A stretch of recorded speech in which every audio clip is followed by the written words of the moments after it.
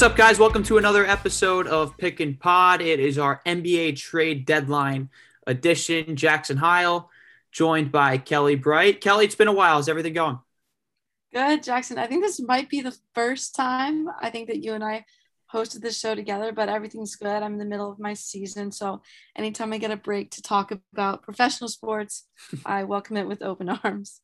Yeah, I honestly, I don't think we've ever hosted together in any capacity. I know we were on-one together that one night where I went off on you as a Boston sports fan back in the fall, so that was fun. But yeah, I think this is the first time. I've been hosting Pick and Pod in a long time, so I'm excited. I think the last time I was hosting Pick and Pod was when I was giving my memoir to the bubble Denver Nuggets back in whenever that was, November maybe, and telling everyone how much money I lost on the Boston Celtics in the Eastern Conference Finals. But here we are, trade deadline edition. We're going to get to all of that. We will talk about your Boston Celtics, who are in the headlines yet again. We'll see what direction they go, a game under 500 at the moment. But first things first, we got to talk about LeBron James, obviously the biggest fixture in the NBA, the biggest star of the NBA right now, and announced yesterday that he's going to be sidelined indefinitely with a high ankle sprain. This is already on top of the fact that the Lakers are missing Anthony Davis for who knows how long, because this has been a lingering injury. We know about the Achilles tendonitis. He's got a calf issue on top of it. So who knows when he's going to come back. And all of a sudden, the Lakers might be in trouble because they're without their two stars. Obviously, we know that they're built around those two. But the fact of the matter is, when you have two guys like LeBron James and Anthony Davis, you have to make sacrifices elsewhere. And you look at the rest of this Lakers roster, there's a lot of pieces to go with it. But Kelly, I want to give this to you first. I want to hear what your overall concern level is with this Lakers team. They're 28-15 right now. They're third in the Western Conference, just 3 games back of the Jazz, but there's a lot of clutter at the top of the Western Conference. So what do you make of this Lakers team right now?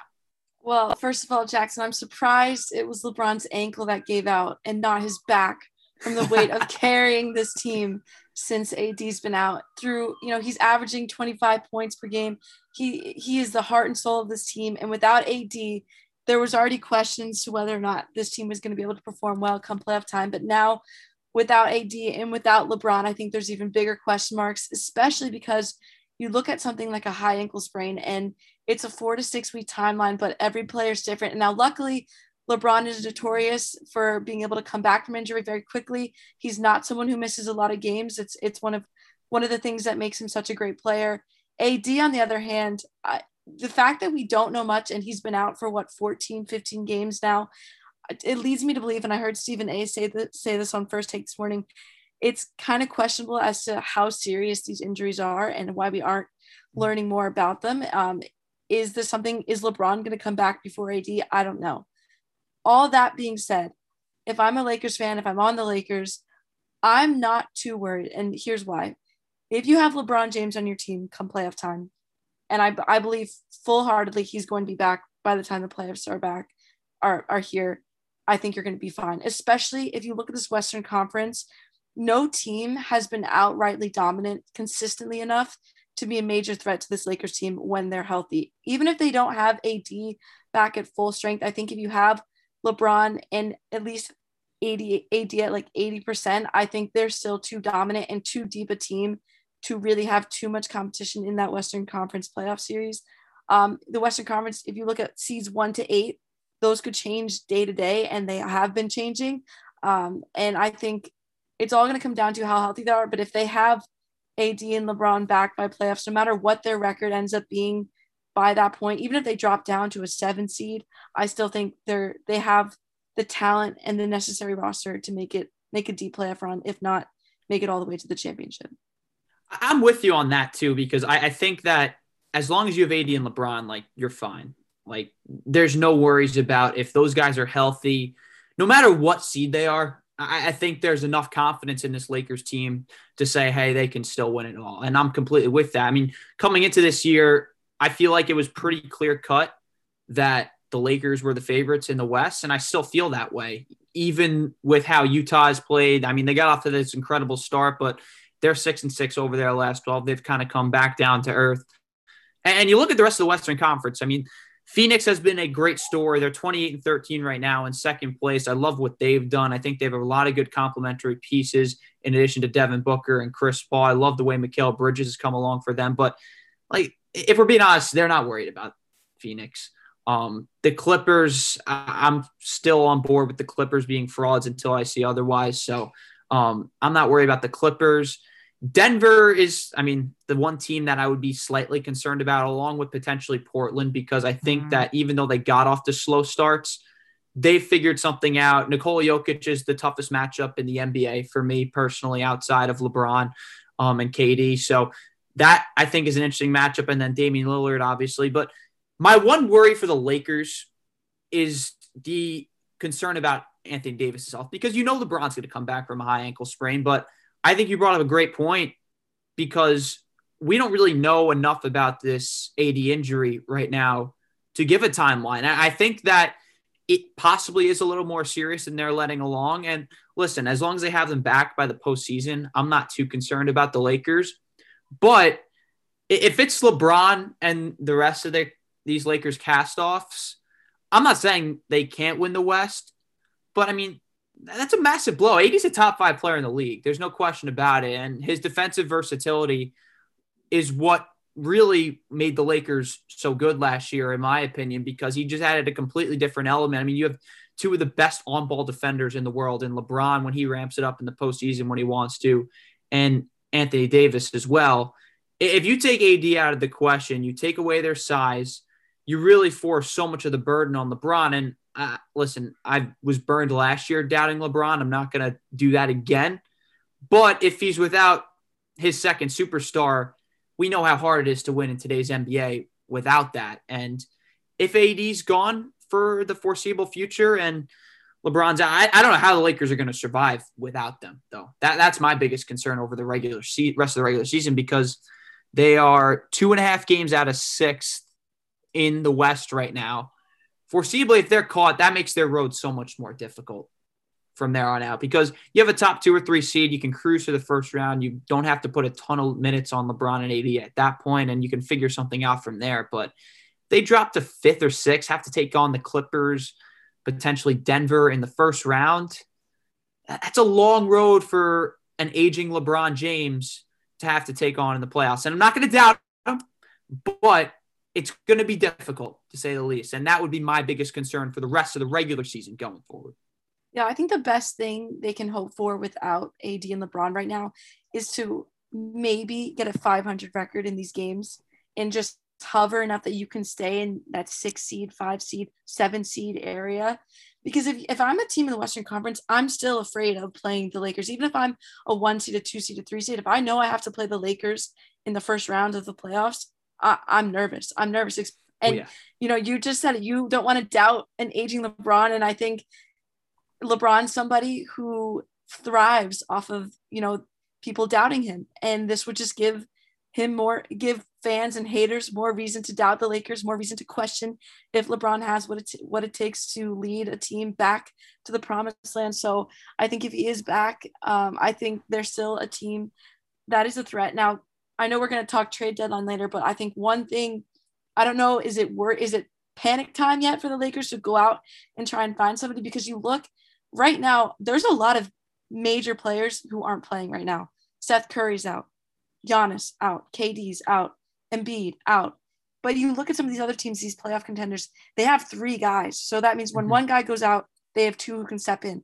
The Brooklyn Nets, James Harden and Kyrie Irving. 76ers, Ben Simmons and Tobias Harris are stepping up. So who on the Lakers is going to step up for them, or is it going to require them going out and finding someone else to add to this team while they're without their 2 superstars?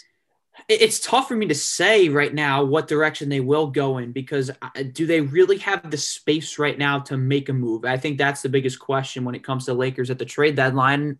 I think my answer is really no right now, because when you look at the guys that are available, we'll get to them later. But Malcolm Brogdon, potentially, Victor Oladipo, Kyle Lowry, the list of these guys, I don't think the Lakers have the money or the space to make a deal like this. And I also don't think that the Lakers are really going to be looking for those type of guys because they have their two alpha dogs when they're healthy in LeBron and AD. I wouldn't panic if I'm the Lakers, personally. I think they're not in a position to listen. They're coming off a championship. Obviously, they want number 2 and back-to-back, but I think they're good enough right now when LeBron and AD are healthy to really do that. And honestly, I think the moves they foreseeably would have made at the deadline in normal circumstances, they made before the season. They went out and got Dennis Schroeder, who I think has been awesome for them. I think is going to be a big part of what they do in the postseason this year. Montrezl Harrell has been great coming off the bench from a scoring perspective, So, I think they made the moves that they would have made at the deadline before the season started. So, for that reason, I don't think they're going to panic. I don't think they're going to do anything too significant at the deadline.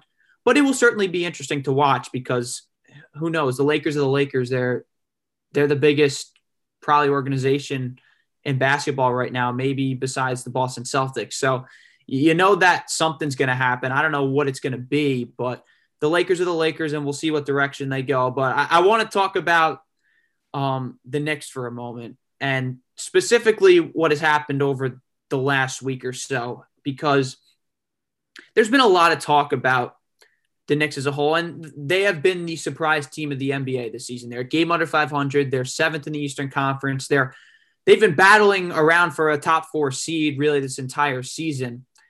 But if there's been a criticism about the Knicks, it's been their inability to beat teams above 500. And this past 2 weeks, they have had close game after close game. I mean, their last 4 games have been decided by less than 5 points. They beat Orlando by 1 over the weekend. Oh, man, I can't even get into the ending of this Knicks-Sixers game the other night. But the last 2 weeks, the Knicks have had 2 games stolen from them by officiating. I'm not going to get too far into the Brooklyn one because, listen, there were 2 horrific calls down the stretch of that game that didn't give the Knicks the opportunity to potentially tie the game. But again, it's Brooklyn. You're trying to tie the game against James Harden, Kyrie Irving. There's a decent chance they lose that game either way. So I'm not going to get fully into that. This game against Philadelphia earlier this week, where they're up 1 in overtime. They get a crazy 3 from Julius Randle at the end of regulation to tie the game. This game was stolen from them flat out by the officials. And to be able to say that twice in a week, it's got to be incredibly frustrating. And Julius Randle went on an absolute rampage in his post-game press conference the other day, calling it ridiculous. And he's absolutely right. Because with 4 seconds left, they call there are words I can't use on this podcast to describe this call, but Tobias Harris gets nudged slightly by Julius Randle in what was an incredibly physical game to begin with. I mean, if you watch this game, this is what 90s NBA looked like in a nutshell. The game was in the 80s going into overtime. It was physical throughout. It looked like 2 teams who hated each other, which I think we're getting to the point with the Knicks and Sixers that this is the case. To make that call in that spot, a little nudge from Julius Randle and Tobias Harris with the ball in the air with 4 seconds left with the Knicks winning by 1, while Tobias Harris proceeds to hack Nerlens Noel afterwards. And then on the game-winning shot attempt, Julius Randle gets slightly bumped, but they don't call that one. It's ridiculous to me. And there's so many things about this game that frustrate me, but it starts with the fact that how can you not get a third official? This is the National Basketball Association. This is supposed to be the biggest basketball league in the entire world. And you can't find a way to get a third official to this game. Man, the NBA's got to do a better job. The officiating needs to be better because, listen, this is the Knicks in their first playoff race since 2012, 2013. And to have 2 games like this essentially stolen from them, and again, I'm not saying they're going to win the Brooklyn game, but this Sixers game was a complete robbery of every sort. It's frustrating as a Knicks fan because we haven't felt competitive basketball in a long, long time, Kelly. And for that reason, I'm pissed right now. I am pissed at the NBA. I'm pissed at the officiating. And I tell you what, I love Julius Randle for attacking these guys because it's been very deserved, and he's not getting the respect he deserves, I think, from NBA officials as well.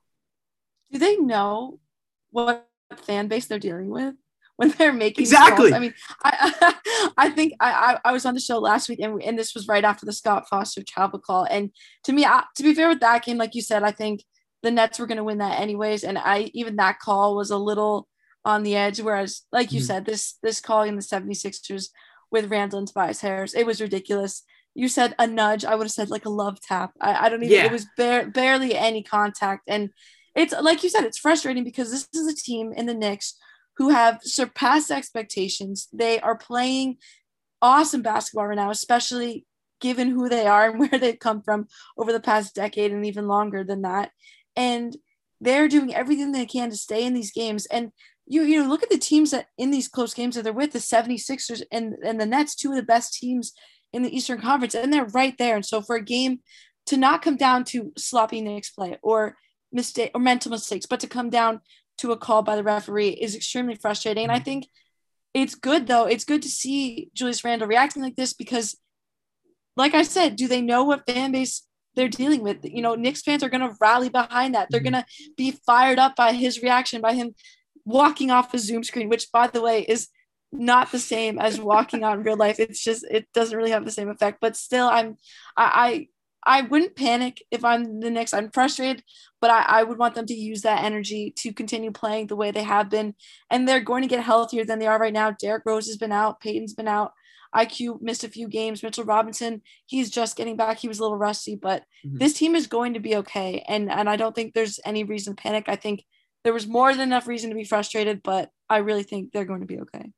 Yeah, I'm with you too. Like, I'm not concerned about this Knicks team whatsoever. Like, and in the entire landscape of this thing, this is year one of Tom Thibodeau. Like, this is I'm not going to say a rebuilding year, but this is the beginning of a shift in culture for the Knicks.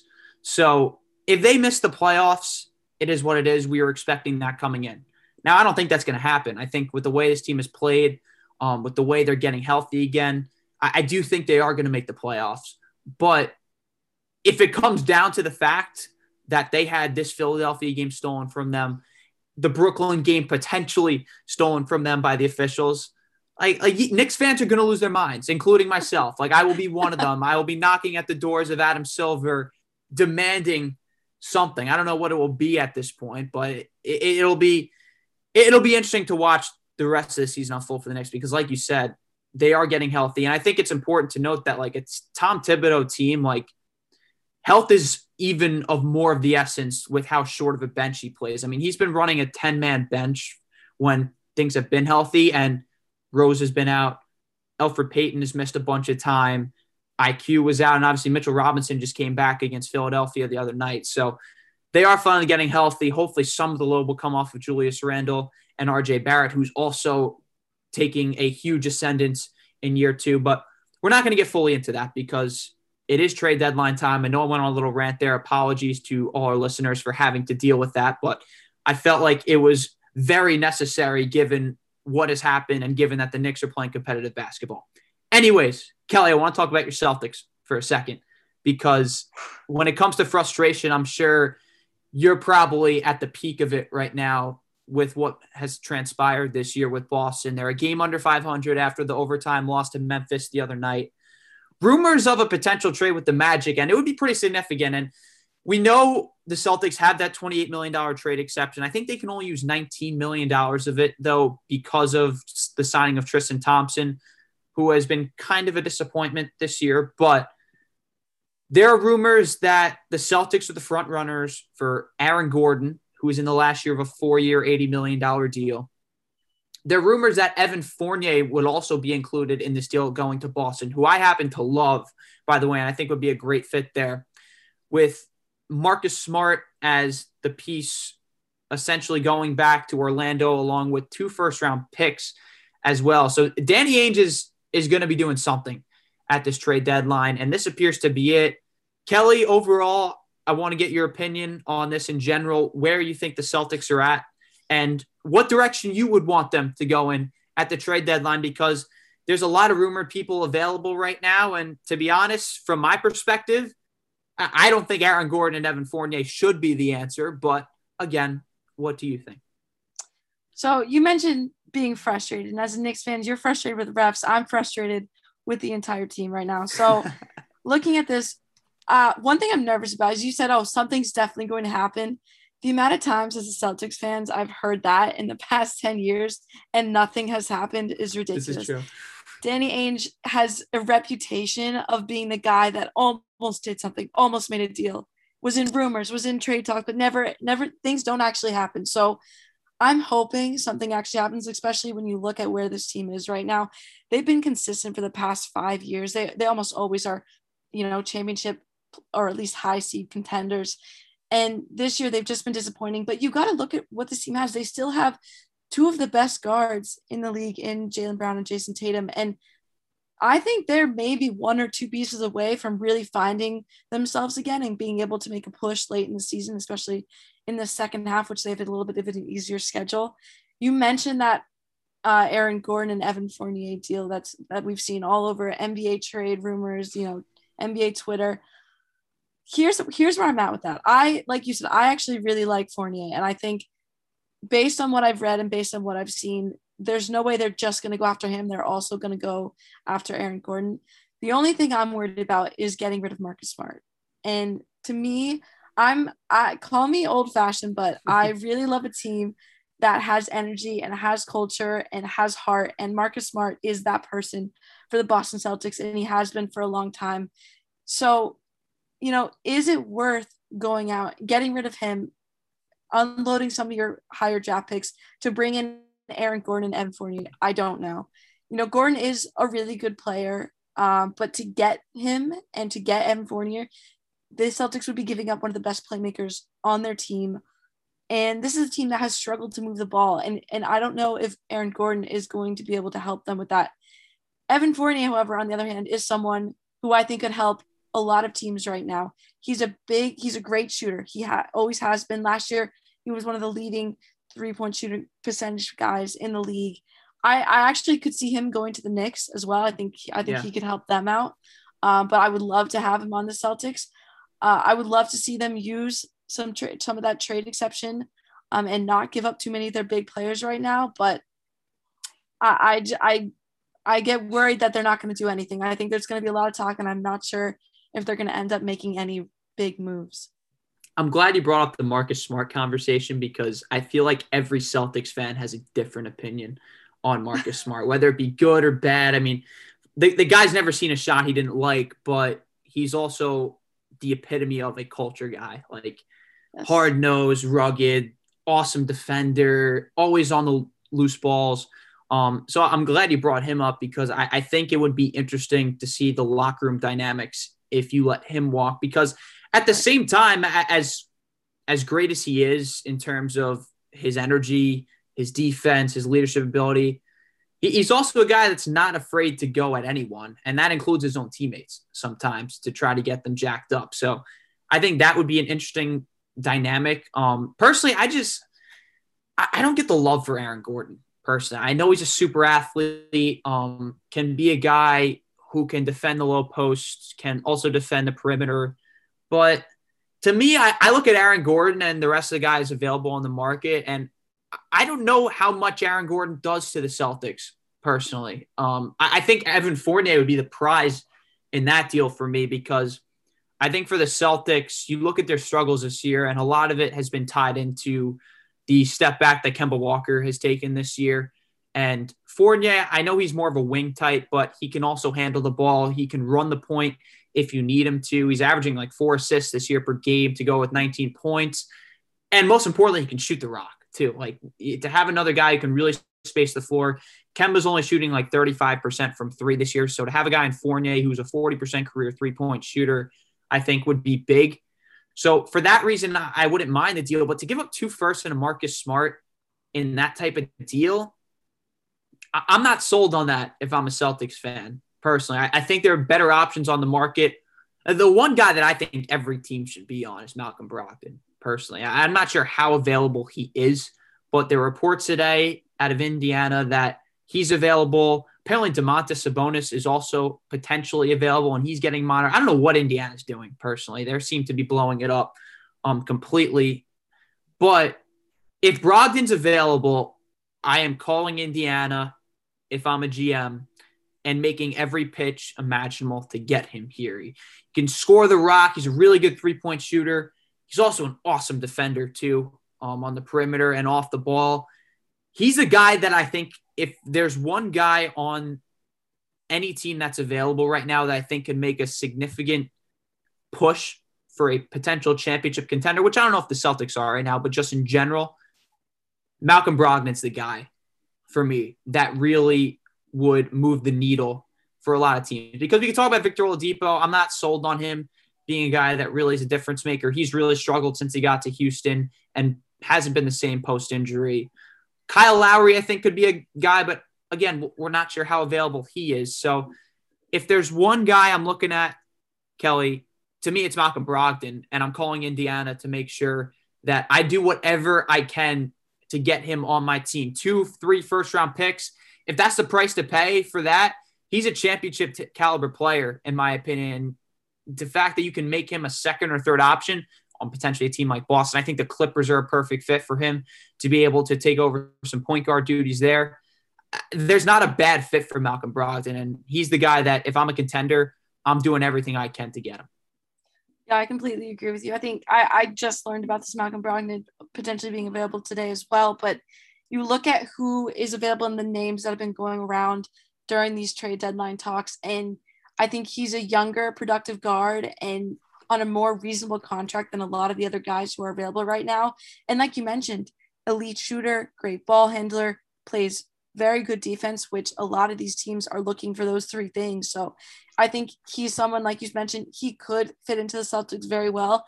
I haven't seen any rumors of them being in conversations with Indiana, but I have seen that the Clippers are interested there, which I think, again, would be a great fit, especially the Clippers are looking for point guard help and looking for someone to help them create more shots and help out manage the load with Kawhi and them over there. But Malcolm Brogdon is great. Kyle Lowry, I think, is the best player, the biggest player in right now in conversation. Okay. But to me, he's someone who also has the highest price tag, and I don't think a team like Celtics are going to be willing to spend that. Kyle Lowry, I think his best option right now is Philly, and I think Philly is somewhere they don't have the cap space this summer to wait around for him to be a free agent. To be a free agent in the summer. If they want him, they're going to have to move now. And that's the same thing for a lot of these guys. Yeah, I think right now, obviously every trade deadline, there's a lot of rumors. Everyone's name is included in every conversation. It seems like every team is looking at the same players. But at the end of the day, I think we're going to see a pretty relatively quiet trade deadline, especially because so many teams right now, especially with the expanded playoffs, they have a chance of staying around and hopefully contending for playoffs. And I talked about this a little bit last week, but I think a lot of teams right now are hesitant to get rid of some of their, maybe second unit guys, because right now they see their rosters as being capable of making it to the playoffs, even if it's through a play-in game, through a play-in tournament. So I think I'm very interested to see what happens with Lowry. I think he could end up on Philly, but I'm very interested to see what your thoughts are on a player like that.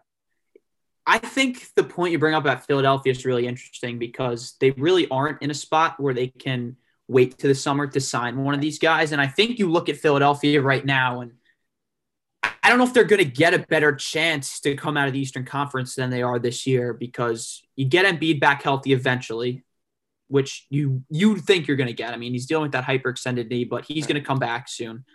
Ben Simmons is having probably one of his better seasons this year. Tobias Harris has really emerged in year, I guess, 2.5, you can consider it, with Philadelphia. So to me, I think this is their best shot, and why not go out and make a significant move right now? And Kyle Lowry is a really good fit and an interesting name you bring up, because I think that will allow Seth Curry to come off the bench and really lead that second unit, which I think is a great role for him, because not only is he an explosive shooter, but you can put him with Korkmaz, you can put him with Mike Smith off the bench. They have a lot of guys off the bench that can shoot the ball, and it adds a completely different dynamic to their lineup. And Kyle Lowry, I think, is a great fit because he knows he doesn't have to be that alpha guy. I think one of the big things about Kyle Lowry was he learned how to really play as not the star of a team. as really a number two when Kawhi Leonard came in that one year and they won it all against Golden State. And I think that's really important, especially on a Philadelphia team where he clearly wouldn't be option one with Joel Embiid. And he probably isn't option number 2 or 3 either, because I'd give the ball to Tobias Harris over him in big situations. I'd give the ball to Ben Simmons over him in certain situations. Obviously, his inability to shoot the 3 is concerning. But Lowry's an interesting name there because I think he's willing to play as a number 2. But at the same time, for a guy that talented who's already won a championship, is he willing to be a 3? Is he willing to be a 4 in terms of scoring options there? I'm not sure. I think he is, and I think the veteran in him will do that. I mean, he turns 35 on Thursday, so that would be interesting. And you also have to factor in, like, he's on a 1-year deal. So if he gets traded to Philadelphia, who knows if he's coming back after that year? They could be a complete rental, and is Philadelphia willing to give up 2 potential first-round picks and maybe Danny Green to Toronto?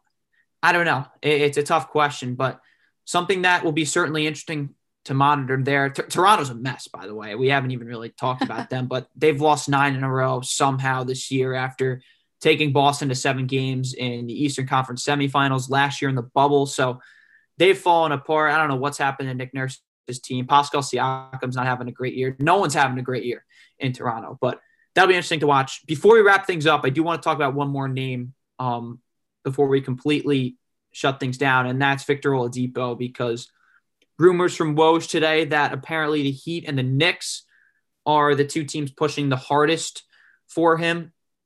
And a lot of teams aren't willing to give up big packages for Victor Oladipo. It's rumored to be a first-round pick and a young player. So for the Knicks, that could potentially mean a Kevin Knox, even maybe an Obi Toppin at this point with his struggles this season. But I want to speak my mind on Oladipo for a second. And if I'm the Knicks, Oladipo is not the guy I'm interested in at this deadline for a few reasons. One, he's going to be a free agent this offseason, and you have plenty of cap space going into this summer. So if you want Oladipo, I would wait and not give up a first-round pick because, like we mentioned before, this is year 1 of the Tom Thibodeau era. I know he wants to win. I know how badly he does, but you got the 2 first-round picks from Dallas. You have your own first-round pick going forward.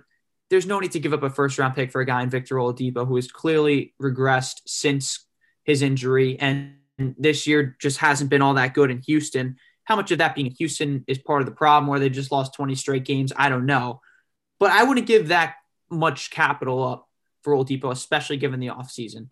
If I'm the Knicks, the guy I'm interested in most probably is Lonzo Ball right now, which is – listen, it could get a little dicey with the money, and I would love to hear what LeVar Ball has to say about Tom Thibodeau, to be completely honest with you, and being in the New York market. But I've seen a lot of strides from Lonzo Ball this year. I mean, he's finally fixed the shot. He's shooting 38% from 3 this year. He's averaging over 11 points. We obviously know what he can do passing the ball. And defensively, he's been awesome, and he's 23 years old.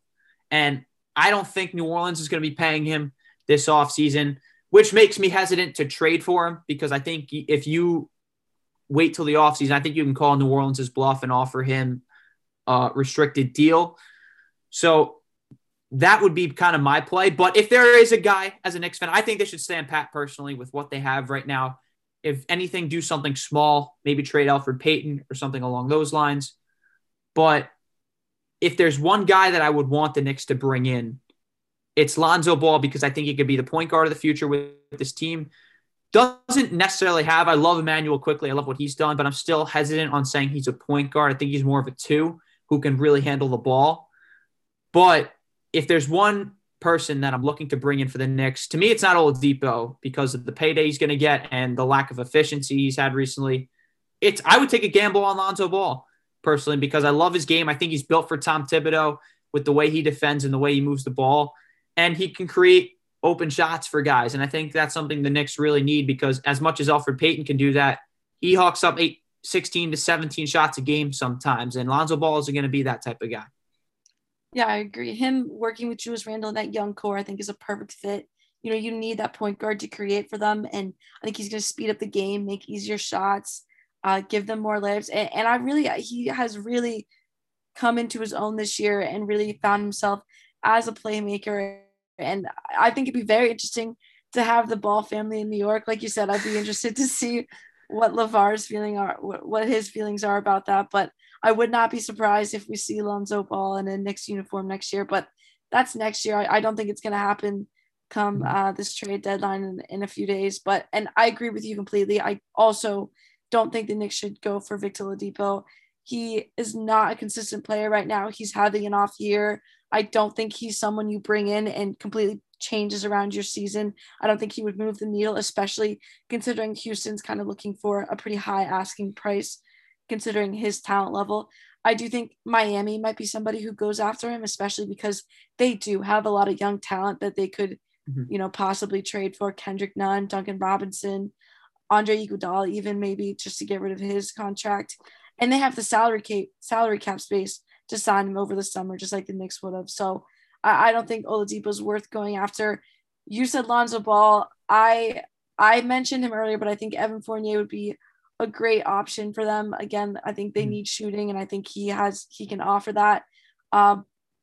Besides that, like you said, I don't think this is a year for the Knicks to go out and try and get an all-star. I don't think this is a year for them to sacrifice a bunch of their players for someone who is a big name, because what they have right now is working. And if it ain't broke, don't fix it. And I think right now what they're doing is exactly what they should be doing, if not, surpassing what we thought they were going to do. So I think you run with this team, you continue to develop, you see what you can do with this young core, and RJ and Randall leading it. And obviously Thibodeau, like you said, it's his first year.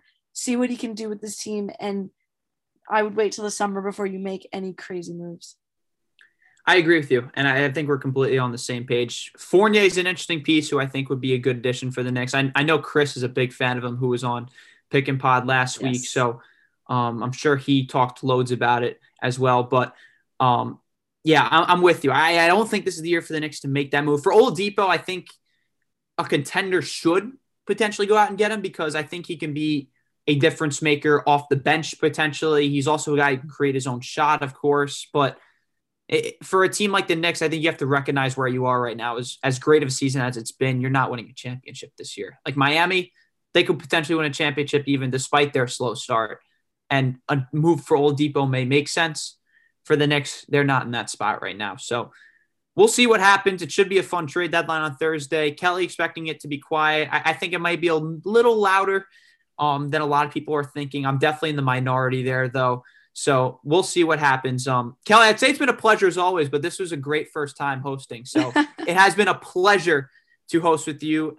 And hopefully we get to do it again before both of us graduate this spring. But again, from Kelly Bright, I'm Jackson Heil. This has been Pick and Pod. We'll be back next week to recap the trade deadline and look ahead to the second half of the season.